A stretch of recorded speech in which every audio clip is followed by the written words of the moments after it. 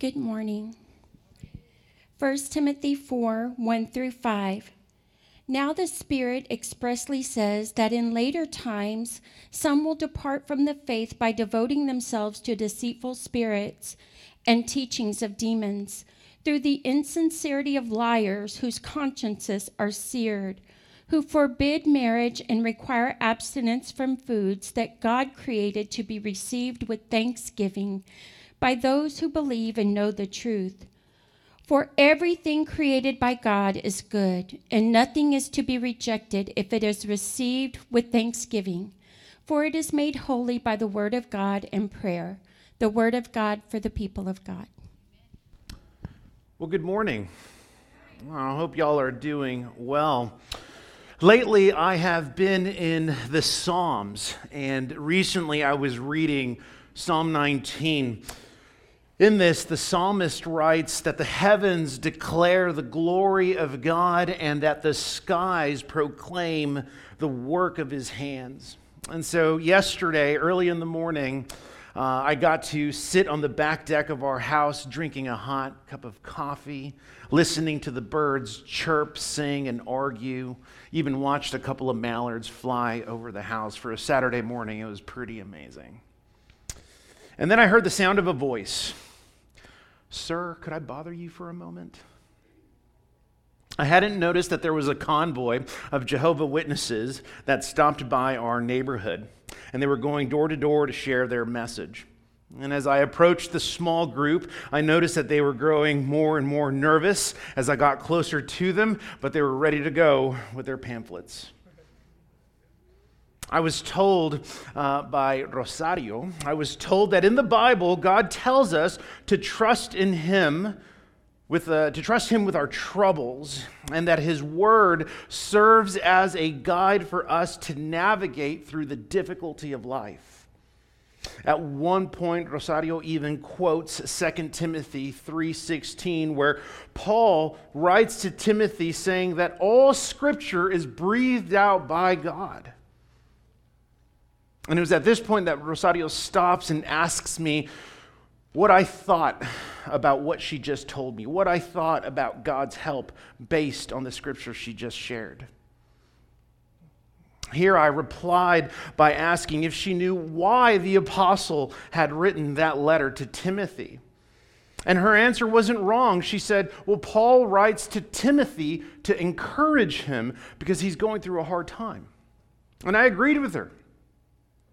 And then I asked her if she knew why Paul needed to encourage Timothy. And that's where she was a little uncertain. And so we had a very brief Bible study, and I got to share her the context of 2 Timothy, saying that Paul was charging Timothy to stand firm in the gospel of Jesus Christ, to faithfully preach his message of salvation. Because there will come a time where people will want their ears tickled by a variety of different messages. And so Paul tells Timothy, be ready in and out of season. Further, I added that just like the creation points us to the work of God, Paul's letter to Timothy was him pointing young Timothy to the person and work of Jesus. Because at the end of the day, that's what Scripture is all about. And this is where things got a little awkward. And Rosario was very sweet, and she was very kind. And she said that she'd be happy to let one of the older gentlemen come and talk to me more about their Bible study and the Jehovah's Witness faith. And she gave me a pamphlet, and I said, I'd love to talk to them. Please invite them back. And they power walked quickly. So here's my point. My intention is not to disparage Rosario. Like I said, she was very sweet. To a degree, everything that she shared sounded morally good and even biblical. But all of it was far from Jesus. Here's what you need to know. Bad theology isn't always obvious. Bad theology is always masked with the pursuit of godliness, familiar language to the Christian, and even Christian value. But it cannot change the heart. Only Jesus can. Bad theology, once more, is always masked with the pursuit of godliness, familiar language, and even Christian value. But it cannot change the heart. Only Jesus can. So let me pray, and then we'll dig in our time. Father God, you are good. This morning's grace and mercy from you is a reminder that you are good. The beauty of your creation points to and proclaims your goodness.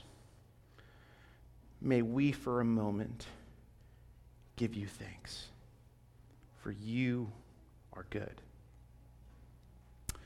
As we examine your word through the Apostle Paul to Timothy, would you give us a heart to believe so that we would obey?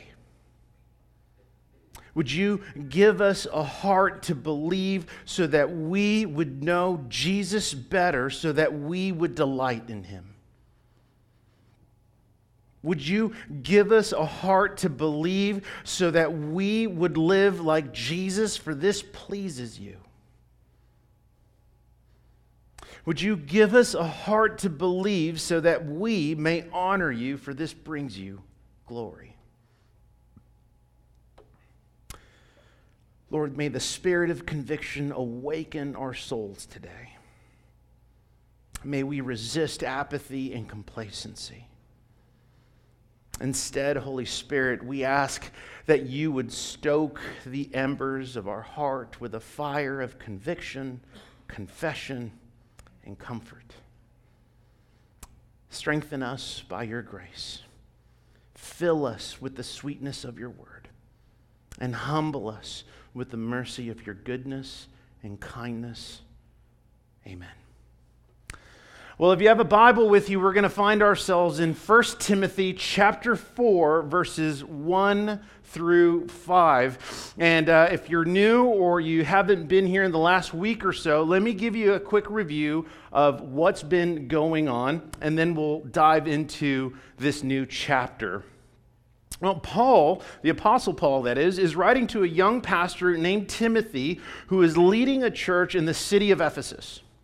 Timothy has been tasked with confronting and correcting false teachers in the church. These teachers' message is beginning to affect the congregation, and Timothy's job is to establish order in the church so that she may flourish according to God's design.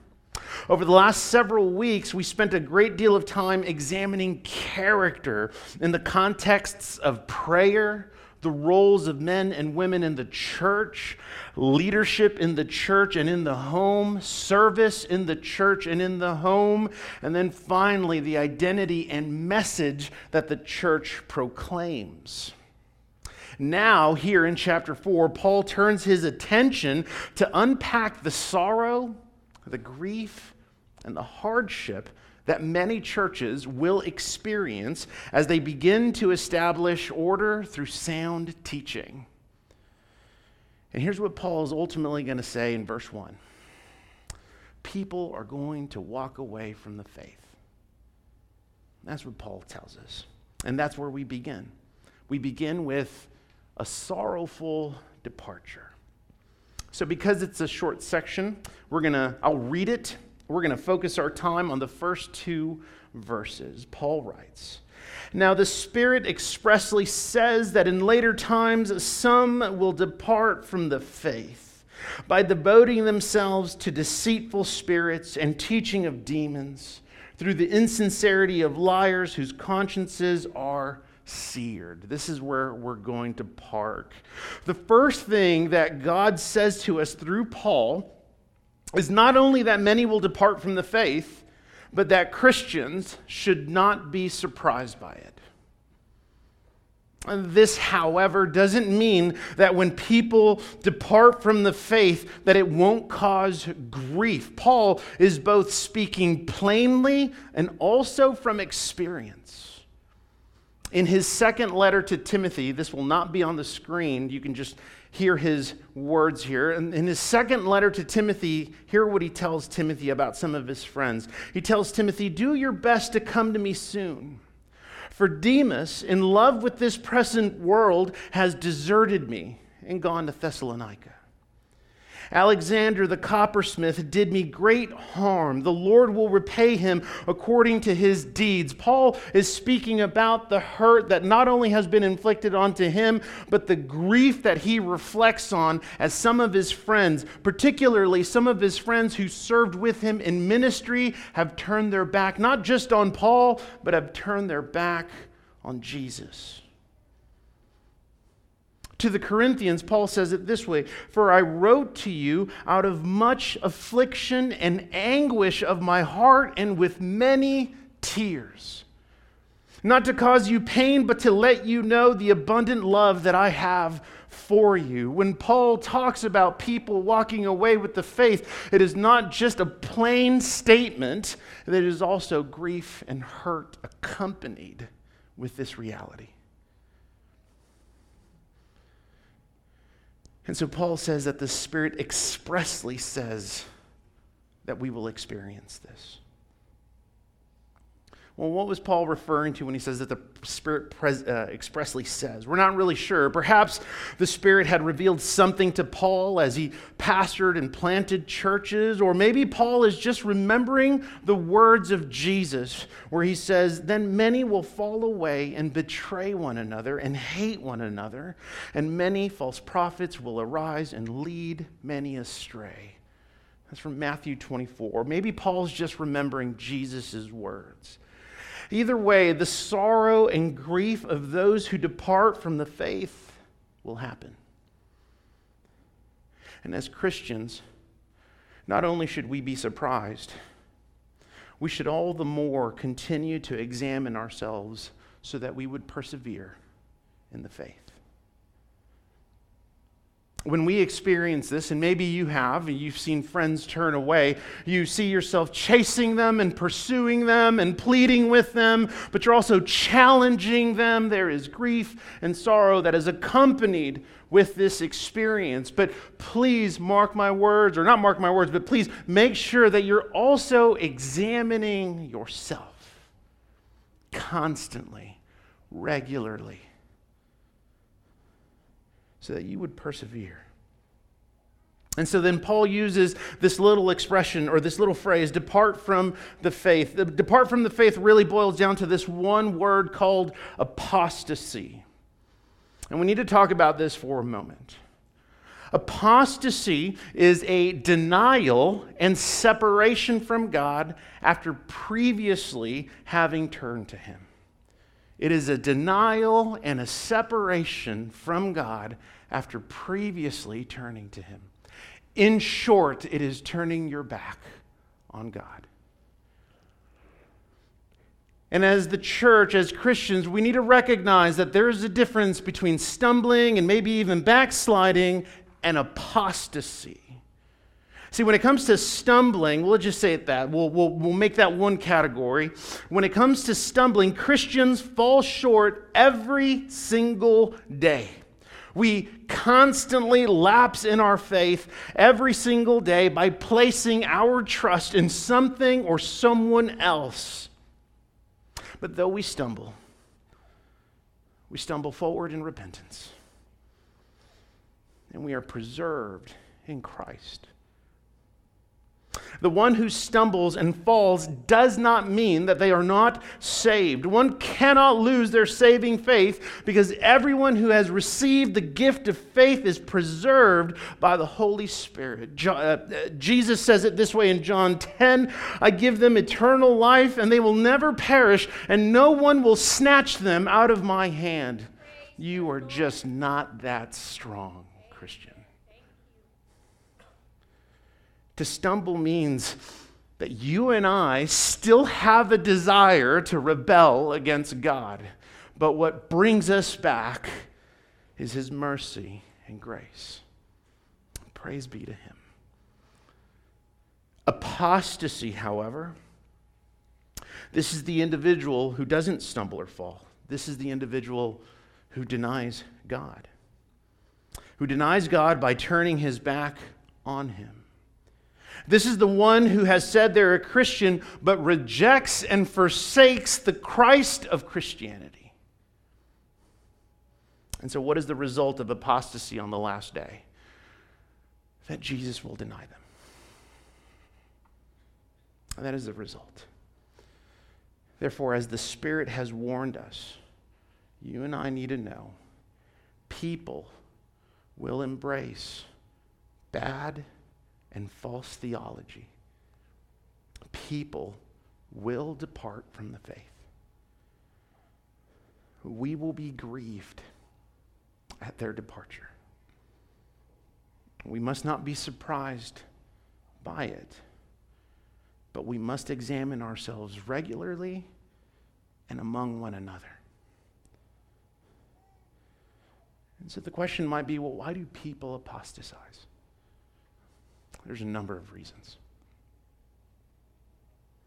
For some, you may have heard stories similar to this where it's hypocrisy in the church.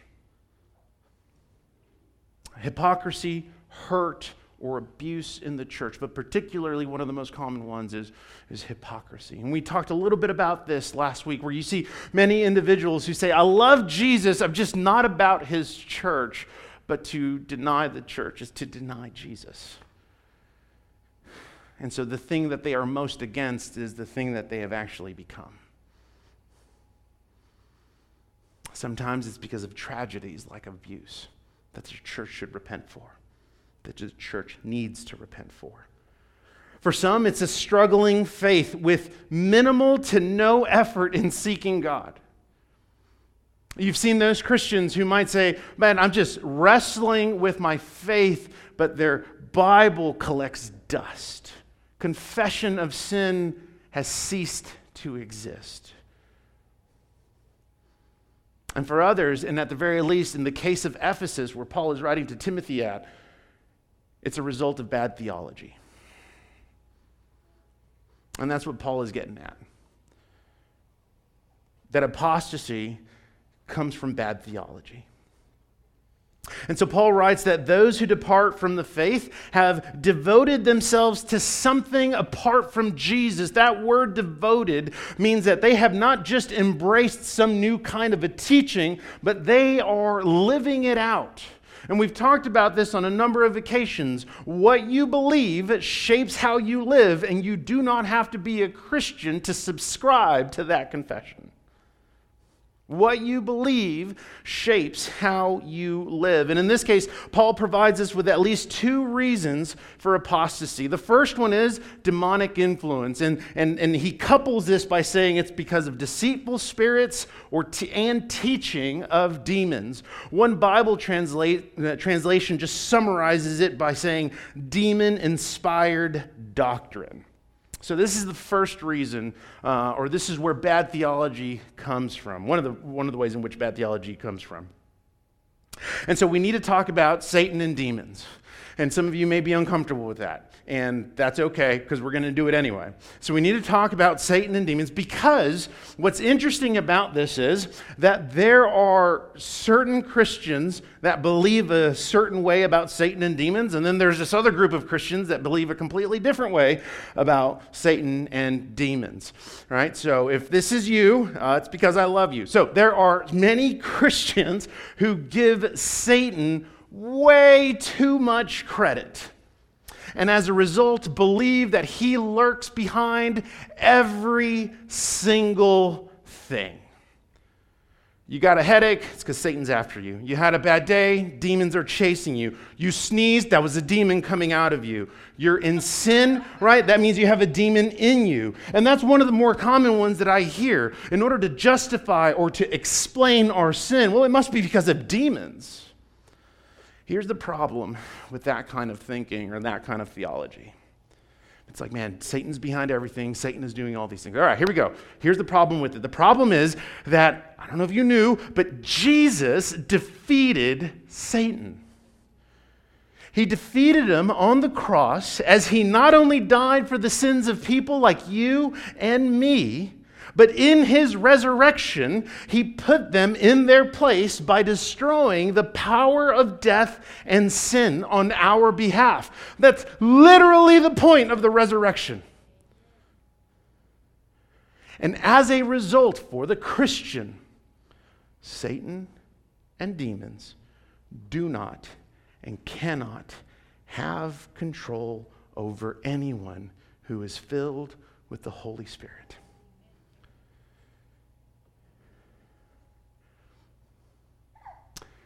To say that demons or demonic influences can coexist with the believer, or let me say it this way, if one says that demonic influence or demons can coexist with the believer, then here's the question. So then what was the point of the death of Jesus? See, to embrace that kind of theology is to say that the work of Jesus on the cross was ineffective and insufficient. So we got to help Jesus out because it's incomplete. Now we got to sit on that for a moment. If we give Satan and demon way too much credit, and we're saying that there can be this coexistence, then what was the point, not only of the life, but in particular the death and resurrection of Jesus on the cross? So that's one group. Then there's a second group. And these are Christians who believe that Satan and demons don't exist at all because they get uncomfortable. And those are the most fun. Because it's usually a lot of Bible nerds. It's a lot of Bible nerds who don't like talking about Satan and demons. And so when you ask them about Satan and demons, they're like, yeah, it's in Scripture. Anyway, let's talk about this other doctrine that I read from this article. They just get really, really uncomfortable. Here's what we need to understand. Spiritual warfare is real. It is very real today, just as it was in the days of Jesus and Paul. Satan is very real. He hates God. He hates the people of God. And he hates seeing the church flourish. And so just because some message has some godly tones to it doesn't mean we are to immediately embrace it. Rather, we are to test it. The Apostle John says it this way, "Beloved," he's talking to the church, "do not believe every spirit, but test the spirits to see whether they are from God. Many false prophets have gone out into the world." As Christians, the reason we need daily spiritual protection is to resist Satan. Peter says that he is like a roaring lion seeking someone to devour. He's a liar. He has many schemes. He displays all sorts of signs and wonders to throw us off our guard. And he is incredibly crafty. And though Satan is created and limited, he is very deceptive in his theology. And he knows a lot. For instance, when you consider the garden, this is Genesis 3. Look how this chapter opens up. Now the serpent, who is Satan, now the serpent was more crafty than any other beast in the field. He said to the woman, "Did God actually say, 'You shall not eat of the tree in the garden'?" He captures her attention with a question. He throws her off her identity with a question. And it has some godly tones to it because he's kind of quoting God. He's very theological. He is very, very crafty. We need spiritual protection to resist Satan. The second reason as to where bad theology comes from, so we have demonic influence. And then we have devout hypocrites. That sounds funny, because it is. And this is found in verse 2. Going back. So he says, they devote themselves to deceitful spirits, teaching of demons. Verse 2, through the insincerity of liars whose consciences are seared. And so the second reason that Paul provides for us as to where bad theology comes from isn't just from bad teachers, but devout hypocrites. Now, this is not to say that every single false teacher is demon-possessed, but I will say that they are definitely out to receive gain from your destruction. We could say that. And so when it comes to devout hypocrites, it's like, okay, well, what does that mean? The first, I guess, group of devout hypocrites are false teachers themselves. False teachers are hypocrites. A hypocrite, or the word hypocrite, really comes from theater. And that's an individual who puts on a mask and plays a role like an actor. False teachers are hypocrites in that they have one mask on so that you see one thing, but it's not really who they are. Therefore, they preach a different message. Therefore, they live in a completely different way. They are good actors, and they are all playing a part. And as a result, they are insincere liars. In other words, they preach a gospel, but it is not the gospel of Jesus Christ, and it's a gospel that they themselves don't even believe. Insincere liars. A hypocrite can be sincere and sincerely wrong at the same time.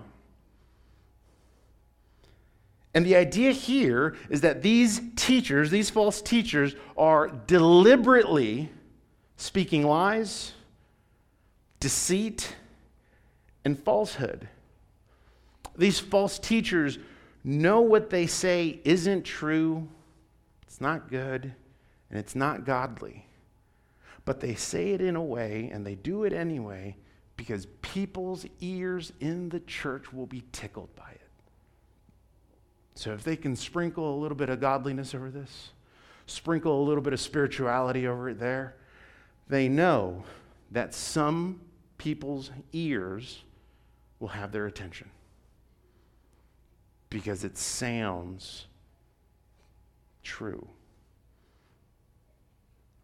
And so they are insincere liars. Paul gives something else regarding these hypocrites. They're insincere liars because their consciences have been cauterized. That's the word we get from the word seared, cauterized. See, for false teachers and many who think they're Christians, their consciences are cauterized. Well, what does that mean? The word cauterized can be used in a variety of contexts, but one of the ways it can be used is it's a medical term, where through a burning instrument, in order to stop bleeding, a wound is burned. In doing so, the nerves have been deadened and the skin is no longer able to feel pain. If you're like, oh my gosh.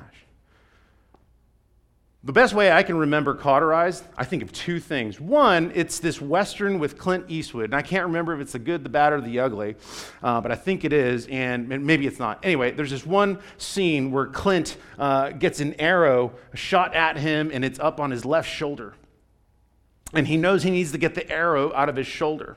But he also needs to close the wound, otherwise he's going to continue to bleed. And so good old Clint, right, busts out one of his bullets, puts gunpowder on the arrow, lights that sucker and shoves it through the wound, and it cauterizes that area. It cuts it off from it bleeding, and so he can continue fighting the good, the bad, and the ugly. That's one. You might be like, yeah, I love Westerns. My favorite, however, is from Predator 2 with Danny Glover. And it's where Danny Glover has taken the Predator's disc and cut off the Predator's arm. Some of you may remember this. This is in the early 90s. Didn't do so well at the box office. And so he's in a bathroom doing first aid on himself, the Predator, that is, and he's like getting all sorts of stuff ready to go, and his left arm is missing, and it's bleeding that green ooze that he normally does, but he needs to stay in the fight because Predators are warriors, and Danny Glover is making his way down the building to get to the Predator, and he puts this piece of like burning tile on his left arm, cauterizing that so he can stay in the game and still lose to Danny Glover, right? Like, that is a wonderful view of a wound being cauterized. I'm sure many of you don't care, but that's the first thing that came to mind when it came to, what would it look like? Oh, Clint Eastwood and the Predator, of course, right? I digress. The idea here, right, is that these false teachers, their consciences have been cauterized. Well, what does that mean? Well, the same way people cauterize a wound to stop the bleeding, the same thing can happen to the human conscience. See, the more we deliberately sin, the less pain and conviction we begin to feel. Until finally, we're all dead to that feeling. You maybe have seen it where you're in sin, you didn't get called out, lightning didn't strike, nothing happened. Okay. You come back to it again, maybe nothing happened. Conviction is there, but maybe you justify it.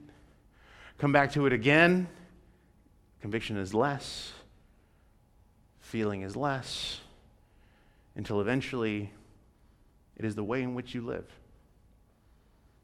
And your conscience has been seared. One commentator says it this way: the grim sequence of events in the career of the false teachers has now been revealed. First, they turned a deaf ear to their conscience until it became cauterized. Next, they felt no scruple in becoming hypocritical liars. In other words, they didn't push back on it, they owned it. Thirdly, they thus exposed themselves to the influence of deceiving spirits. Finally, they led their listeners to abandon their faith. It is a perilous downward path from the deaf ear and the cauterized conscience to the deliberate lie, to the deception of demons, and the ruination of others. Where does apostasy come from? In a word, hypocrisy. That's where it begins. That's where it begins. Therefore, as Christians, we must guard our consciences so that we remain sensitive to our sin, so that we would repent and pursue righteousness. We must not wound our consciences by embracing or excusing sin. See, one who grows comfortable with sin runs the risk of living as a hypocrite. The word living is specific. In other words, they have become the thing that they didn't want to become. They have become the thing that they're so upset about others being. They have become a living hypocrite. And thus they run the risk of severe danger and even departure. Church, grace is not to be abused. Rather, it is to be received so that we would know and live like Jesus, stand firm in opposition, and quickly run to him in repentance. Paul was adamant about Timothy keeping his conscience clear and urged Timothy to do it just as he did. In the first chapter, Paul tells Timothy, the aim of our charge is love that issues from a pure heart. In other words, your motivation for correcting these false teachers is love, but do so from a pure heart and a good conscience. In the same chapter later on, Paul goes on to tell Timothy, hey, I need you to wage good warfare. In other words, I need you to fight for the gospel because that's always a good war, but do so by holding on to the faith and a good conscience. Apostasy comes from bad theology and begins with hypocrisy. So let's move on. And so what was happening in Ephesus, Right, so we just talked about apostasy, and okay, well, what was happening that this was becoming a thing? What was the bad theology that was causing this hypocrisy and the sorrow of apostasy? Well, the beginning of verse 3 gives us insight, gives us the most insight, and it looks like what I call sincere self-righteousness. So look at verse 3. He says, okay, so through the insincerity of liars whose consciences are seared, who forbid marriage and require abstinence from food. All right, here we go. Bad theology is always masked with Christian value. Bad theology is always masked with Christian value. And so here, Paul gives us two things, right? They're valuing or they're pushing self-denial and separation from the world, that is. And so in a nutshell, these false teachers were preaching against marriage and meat. They were anti-family and anti-fajitas, right? Like they were not about sex and steak. Okay, you get the point, right? Like that's what they were pushing. And so here's the rub. We're going to get into the weeds in a little bit, but here's the rub. There's nothing wrong with being single. There's absolutely nothing wrong with being a vegetarian. There's nothing wrong with being both. The problem is when these matters are preached and imposed as essentials to the gospel. That's when it becomes a problem. And this is a common thing that happens among Christians in the church. They find something that works really well for them, or they rediscover something like a doctrine, a practice, a position, and it's all good because they're passionate, and their Christian friends are even encouraging them because they're passionate about whatever the thing is. And then at some point, they begin to decide, or they decide that, man, this practice, this doctrine, this new lifestyle, it's not just necessary for Christians, it should be mandatory for all Christians to embrace these same matters. And so it's usually at this point where they begin to spread a different gospel, and anyone who opposes them, they would consider them to be not a Christian. And that's what's happening in Ephesus. They wanted every Christian to abstain from sex and food. This intense practice of self-denial and separation from worldly matters is called asceticism. Asceticism is when individuals practice and pursue intense discipline, particularly for religious or spiritual reasons. And this is where they abstain from all forms of pleasure. And they would argue that this form of self-denial and separation is essential to a person's holiness. It's essential to their holiness and their standing before God. In other words, they would say it this way, that the more holy by way of self-denial and separation, the more you'll be accepted by God. To the church in Colossae, Paul writes about this. And he says, let no one disqualify you, insisting on asceticism and worship of angels, going on in detail about visions, puffed up without reason by his sensual mind. He continues, these have indeed an appearance of wisdom in promoting self-made religion and asceticism and severity to the body. So he's saying these individuals who are practicing these really intense forms of discipline and self-denial and separating themselves from the things of the world, man, it looks really good because you see the discipline, you might even be seeing results, and it might even be filled with some sort of a wisdom. And so Paul's saying, like, you might be attracted to that, but then he wraps it all up by saying they are of no value in stopping the indulgence of the flesh. Here's the point of this little portion of verse 3. A life of self-denial and separation cannot change the heart. Only Jesus can. And as a result, because asceticism can't change the heart, it goes from self-denial and self-discipline to self-righteousness and ingratitude. Self-righteousness is where those individuals who are subscribing to these practices, they're above everyone else because they see themselves as more holy. They see themselves as better or accepted by God as opposed to others. And this isn't unfamiliar. This isn't uncommon to the church. In the context of abstaining from sex, the early church fathers of the 2nd and 3rd century pushed that. Like, don't get married, particularly if you're in ministry. Don't get married. Don't enjoy your spouse. Don't have sex. You're going to be more holy. You're going to be more pure. Therefore, you're going to be ready for more ministry.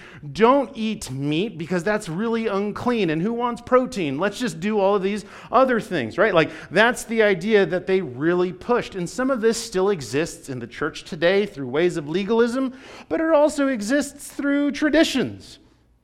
One of my favorite ones, and I don't mean this crassly, but one of my favorite ones is when you ask a Roman Catholic, some of our Roman Catholic friends, right, particularly during the season of Lent, right, you're not supposed to eat meat on Fridays. Why?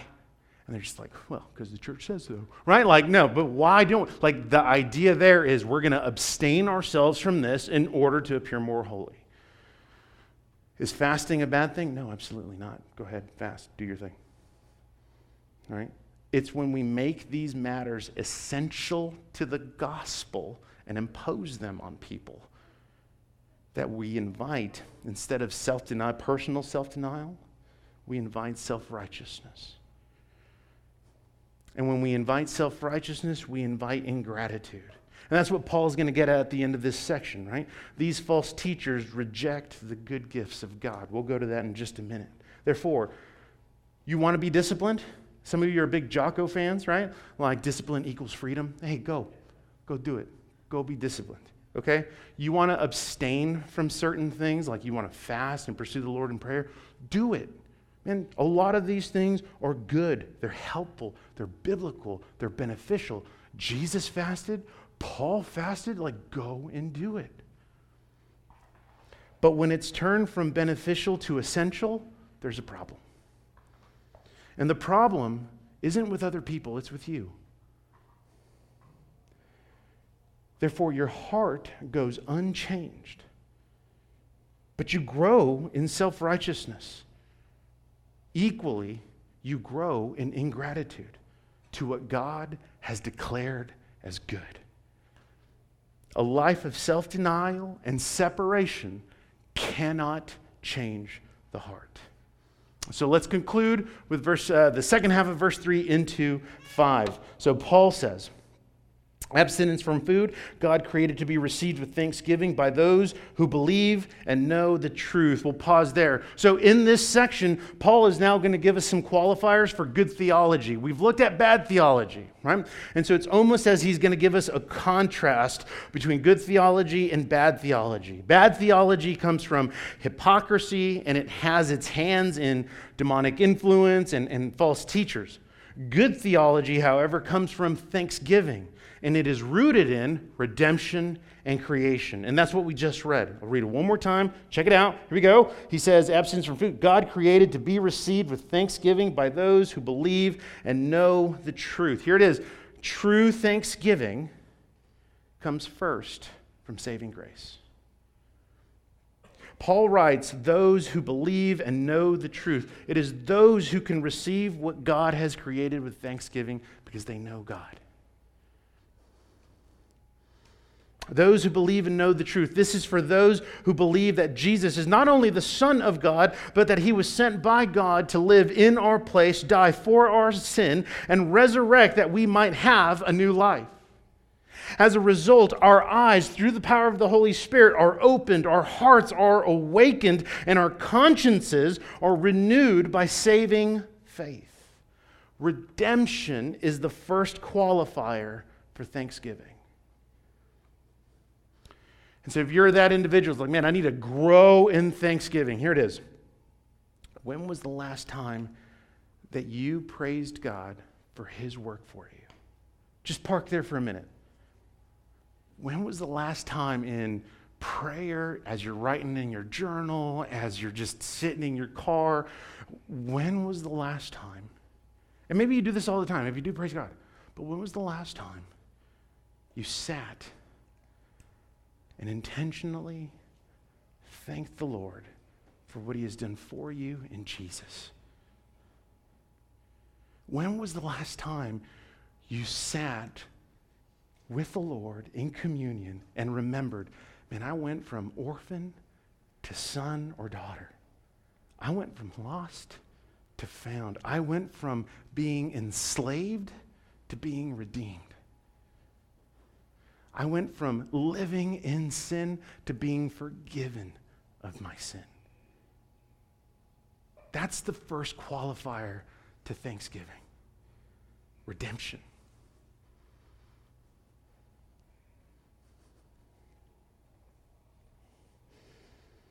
The second qualifier to thanksgiving is creation. Paul continues in verse 4, "For everything created by God is good, and nothing is to be rejected if it is received with thanksgiving, for it is made holy by the word of God and prayer." Paul doesn't say that everything is good.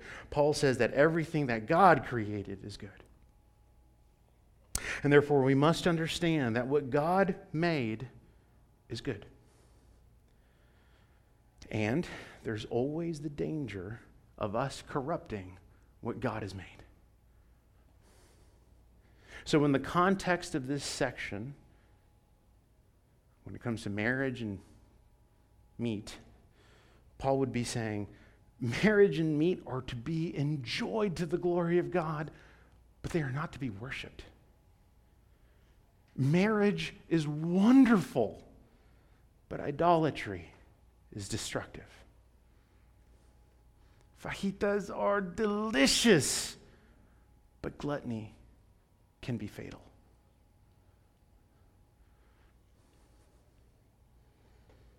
Paul says, I want you to enjoy what God has created. But I also want you to make sure that you don't worship it. When a good thing becomes the only thing, we have stepped into idolatry. And so, how do you know if you're enjoying God's gifts? Well, here would be the question. Can I thank God for what I'm doing right now without being ashamed of myself? Can I thank God for what I'm doing right now without being ashamed of myself? And I want you to be plain and honest with that question. Please do not try and justify your answer, particularly if you're living in sin. If you are, repent. Repent and return to the Lord. Don't pull what some people, well, God will understand. No, God understands and knows that you're walking in sin. Therefore, repent. Man, if I confess it, it makes it real. He knows. So let me invite you to repent. Repent so that you would enjoy what God has declared as good. Knowing the truth about God leads us to enjoy what He has created. And this is how Paul ends this section. Good theology comes from thanksgiving to God for what He has done for us in Jesus and for what He has created. This is holy according to His word and our praise of Him in prayer. Therefore, let us give thanks. Thanksgiving fights bitterness and self-righteousness. Thanksgiving points us back to the person and work of Jesus. Thanksgiving is not simply a theological concept, it is a way of life. One writer, I don't know if some of y'all have heard of him, his name is G.K. Chesterton, and on Thanksgiving, here's what he writes. You say grace before meals. All right.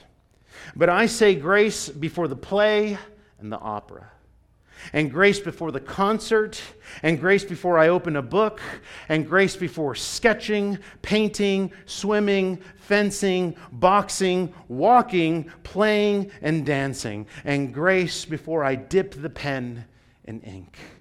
His intention here is, man, may we praise God for all that He has created and declared good. May we praise Him with thanksgiving.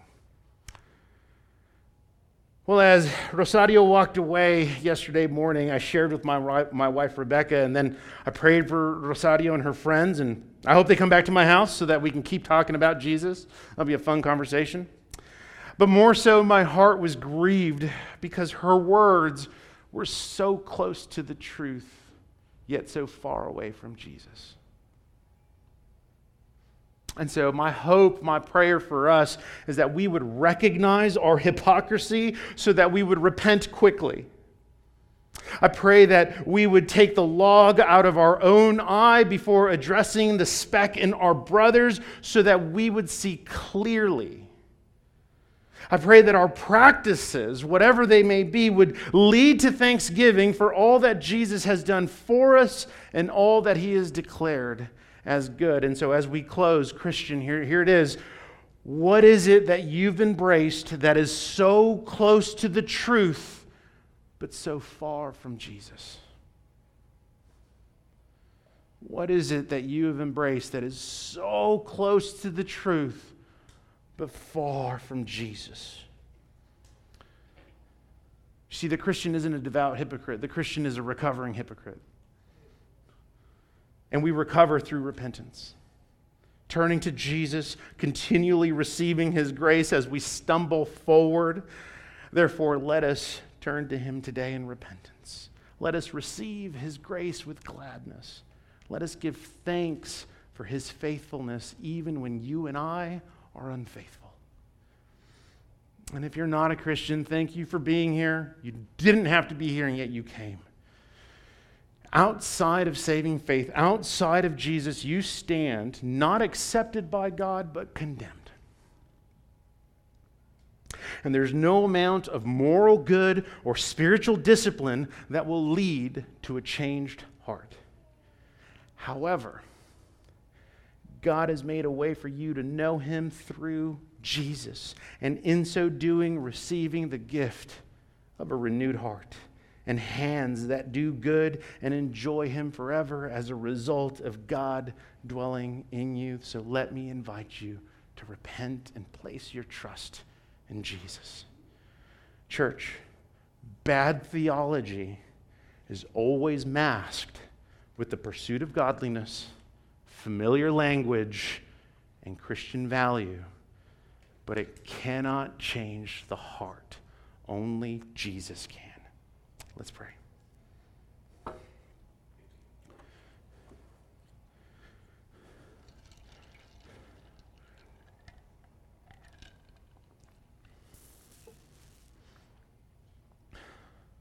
Father, may the testimony of your word prove comforting and fruitful in our hearts and in our lives today. May the conviction and care that we've received from the Holy Spirit compel us towards repentance and delight in you. God, we confess that we often lack gratitude, not because you are not good, but because we have given ourselves to other things that we think will bring us worth, value, and ultimately thanksgiving. As a result, we forget you and the work of Jesus for us. Therefore, Father, would you forgive us and align our hearts to follow your will, not ours. And give us the grace to know and live like Jesus. Father, we give you our heartfelt thanks for all that you have done for us, all that you have given us, all that you're doing around us. You have blessed us in countless ways by your goodness, the working of your Spirit, and the receiving of your grace. Thank you. Holy Spirit, help us to hold fast to what is good, what is pure, and what is holy. Help us by directing our hearts to give thanks for the big, the small, the mundane, the difficult, and the beautiful.